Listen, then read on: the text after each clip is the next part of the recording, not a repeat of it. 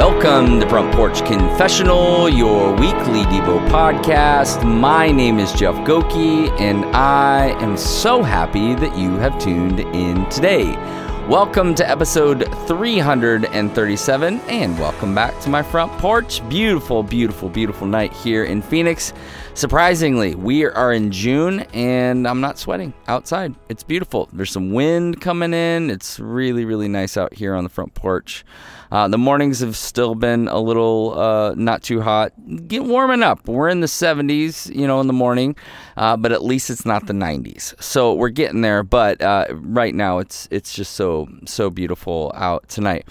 But not as beautiful as where I came from. So a little over a week ago, I got to marry my son and my now daughter-in-law, Maisie, in South Haven, Michigan. It was beautiful. It was like 65 degrees. It was so beautiful. And we rented this huge, it used to be a golf clubhouse. And it basically had, kind of a huge barn, and then it had this house attached to it. So we did the rehearsal dinner there, and then Ben did his wedding. Ben and Maisie did their wedding at this, barn out in the middle of nowhere. It was so awesome. And I keep telling people, this is old guy stuff. The fact that I have a son who's married, which, by the way, he comes back tonight from his honeymoon, that's some old guy stuff. I was just up there doing the ceremony. I got to actually marry them, and I cried through about a quarter of it. It was just so beautiful. I'm so proud of them.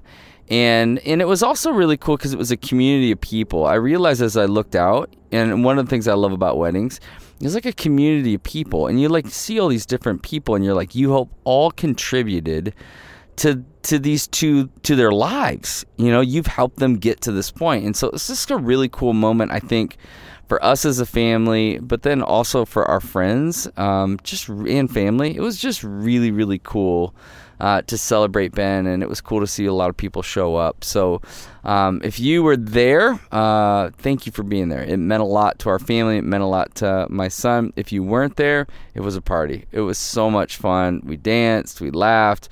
It was an amazing time. So that's part of the reason why I haven't been doing the podcast here for the last little bit, because we've been in Michigan, and then we went and visited some friends in Chicago, and just had a really, really great time to catch up with a lot of people that we don't get to spend a lot of time with, who we really love. So it was a gift. The time was an absolute gift. So hope you're doing good wherever you are, whatever time of day it is. I don't know if you're getting ready, trying to get the kids ready for the morning. I don't know if you're going on a run or if you're in the car on the way to work. Thank you for listening. It really does mean a lot to me, and thank you. There's a bunch of you that make this podcast possible through financial donations, so I just want to say huge thanks to those of you who continue to contribute, either through one-time gifts or through monthly donations. Again, you can do that at frontporchconfessional.com.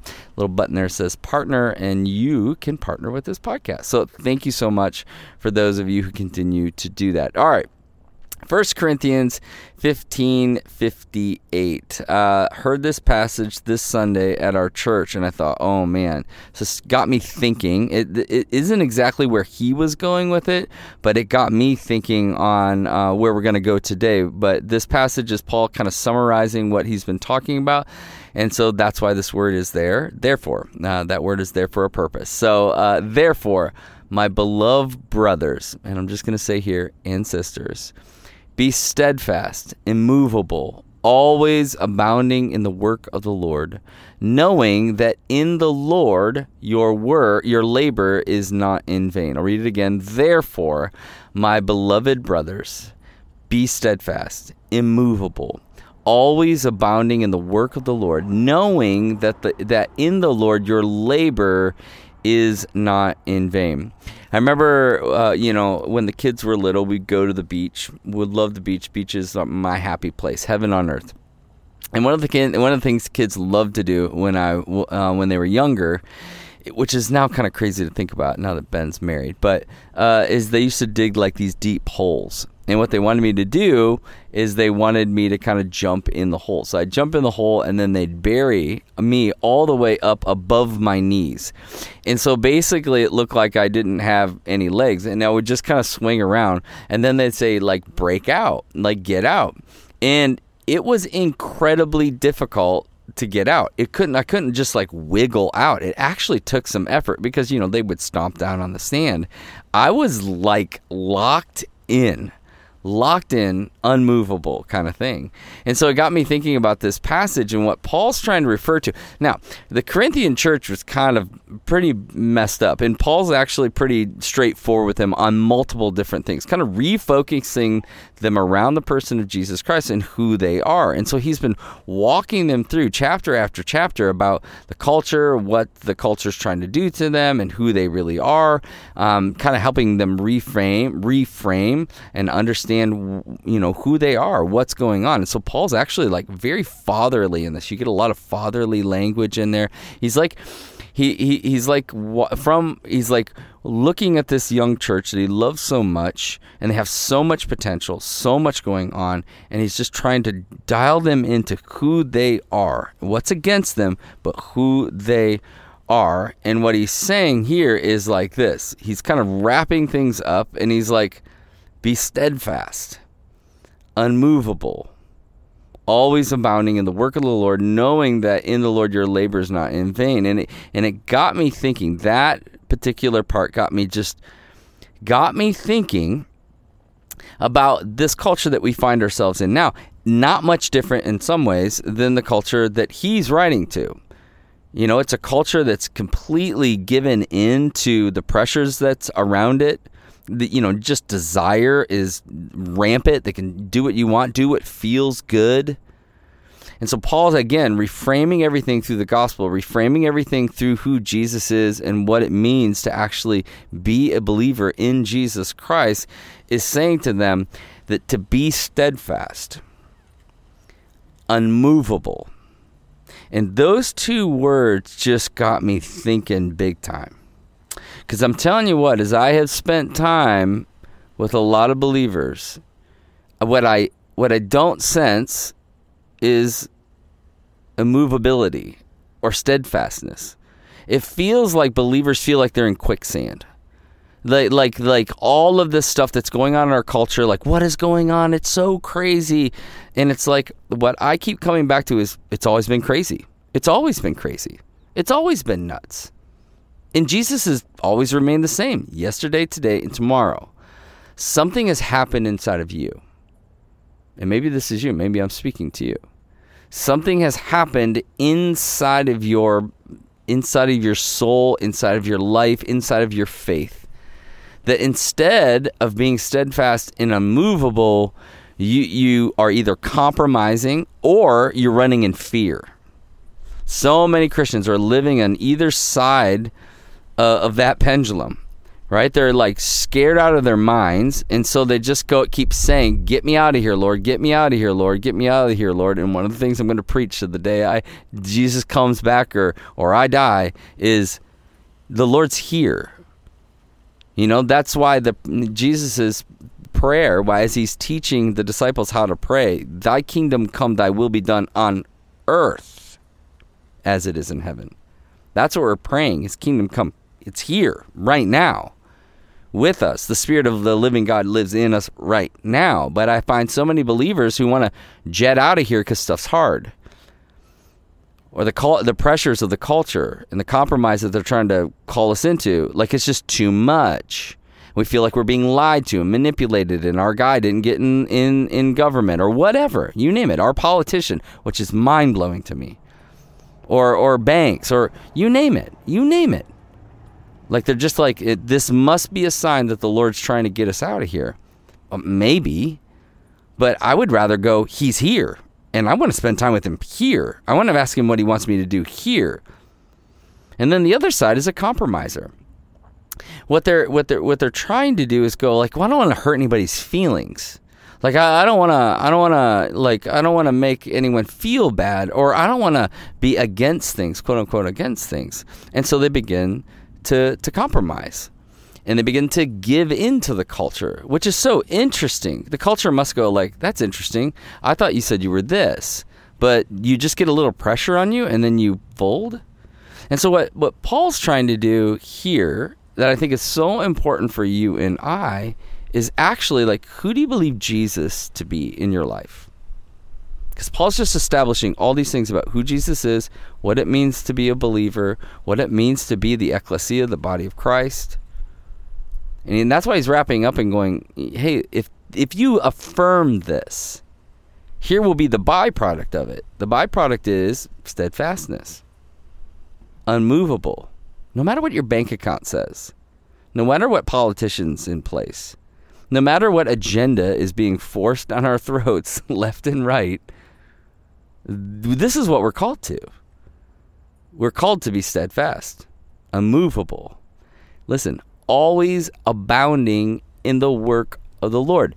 The work of the Lord does not stop because stuff got hard, because stuff's confusing, because, the pressures of what we experience kind of day in and day out, or what our school systems say, or what our politicians, or whatever. The work of the Lord continues. Don't stop doing that. And I think I see so many people that want to tune into Fox News or CNN instead of like opening the Bibles and going, what is the Lord saying? Or just quieting themselves in the midst of all that chaos and going, Lord, you're speaking to me. Right now, your Spirit is trying to direct me and lead me. And I want to listen. I want to hear you. I want to hear your voice. I want to be unmovable. I want to be steadfast. I want to continue. You have decided for me to be alive today, to participate in your kingdom work. You've not chosen to come back today, right now. Which means I've got work to do. This is what he's saying. No. Always abounding in the work of the Lord, knowing that in the Lord, your labor is not in vain. It's all about him. It's always been about him, always will be about him.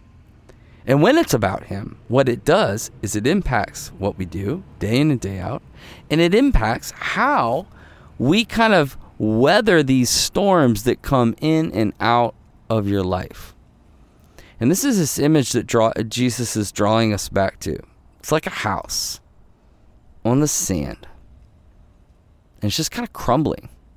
Or it's like a house with a firm foundations. And the waves come smashing up against it. And it's okay. It's okay. And Jesus is the perfect example of this. The political powers that will be, both the Jews and the Romans, coming up against Jesus, wanting him to jump on their agenda or a compromise. And he says no. And what do? They kill him. They kill him. And he is displaying for us, he's giving us an example of what it is to be steadfast and unmovable. Paul himself going, listen, let me give you an example, do my personal testimony about what it means to be steadfast and unmovable. And what we see in Paul is he gets beaten up for the gospel. He gets imprisoned for the gospel, shipwrecked for the gospel, and he continues to move forward. Why? Because he's tasted and he's seen that the Lord is good. And I wonder for so many of you is maybe you're tasting other things. Maybe you've refocused all that soul energy away from this connection and communion with the Lord, and you've decided to give it away to the worries of this world. And it's crushing you. And what we do is refocus back on Jesus, what Paul's trying to do, refocus the church back on Jesus, the pioneer, the perfecter of our faith, who is saying, be steadfast, unmovable, always abounding in the work of the Lord, knowing that in the Lord, all this hard work, it's not in vain. No. It's to glorify him. It's to join him in his mission to meet and heal the world for his glory and his honor. Because our immovable work will make an eternal difference. This is why we're here. This is what we've been invited into. And so the question is this. Do you find yourself right now steadfast and immovable, abounding in the work of the Lord? Or do you find yourself obsessing with the issues of the day? Just reflect on that. Maybe today would be a day that you would confess, Lord, I am sideways on this and I need your help. Father God, we need your help. You know we do. Spirit of the living God, teach us to be present with you here in the kingdom that you've given us to be a part of, to participate in. Thank you so much for loving us and inviting us into this mission. So, take a breath, reflect, and believe that the God of the universe is nearer to you than your own heartbeat. Until next time.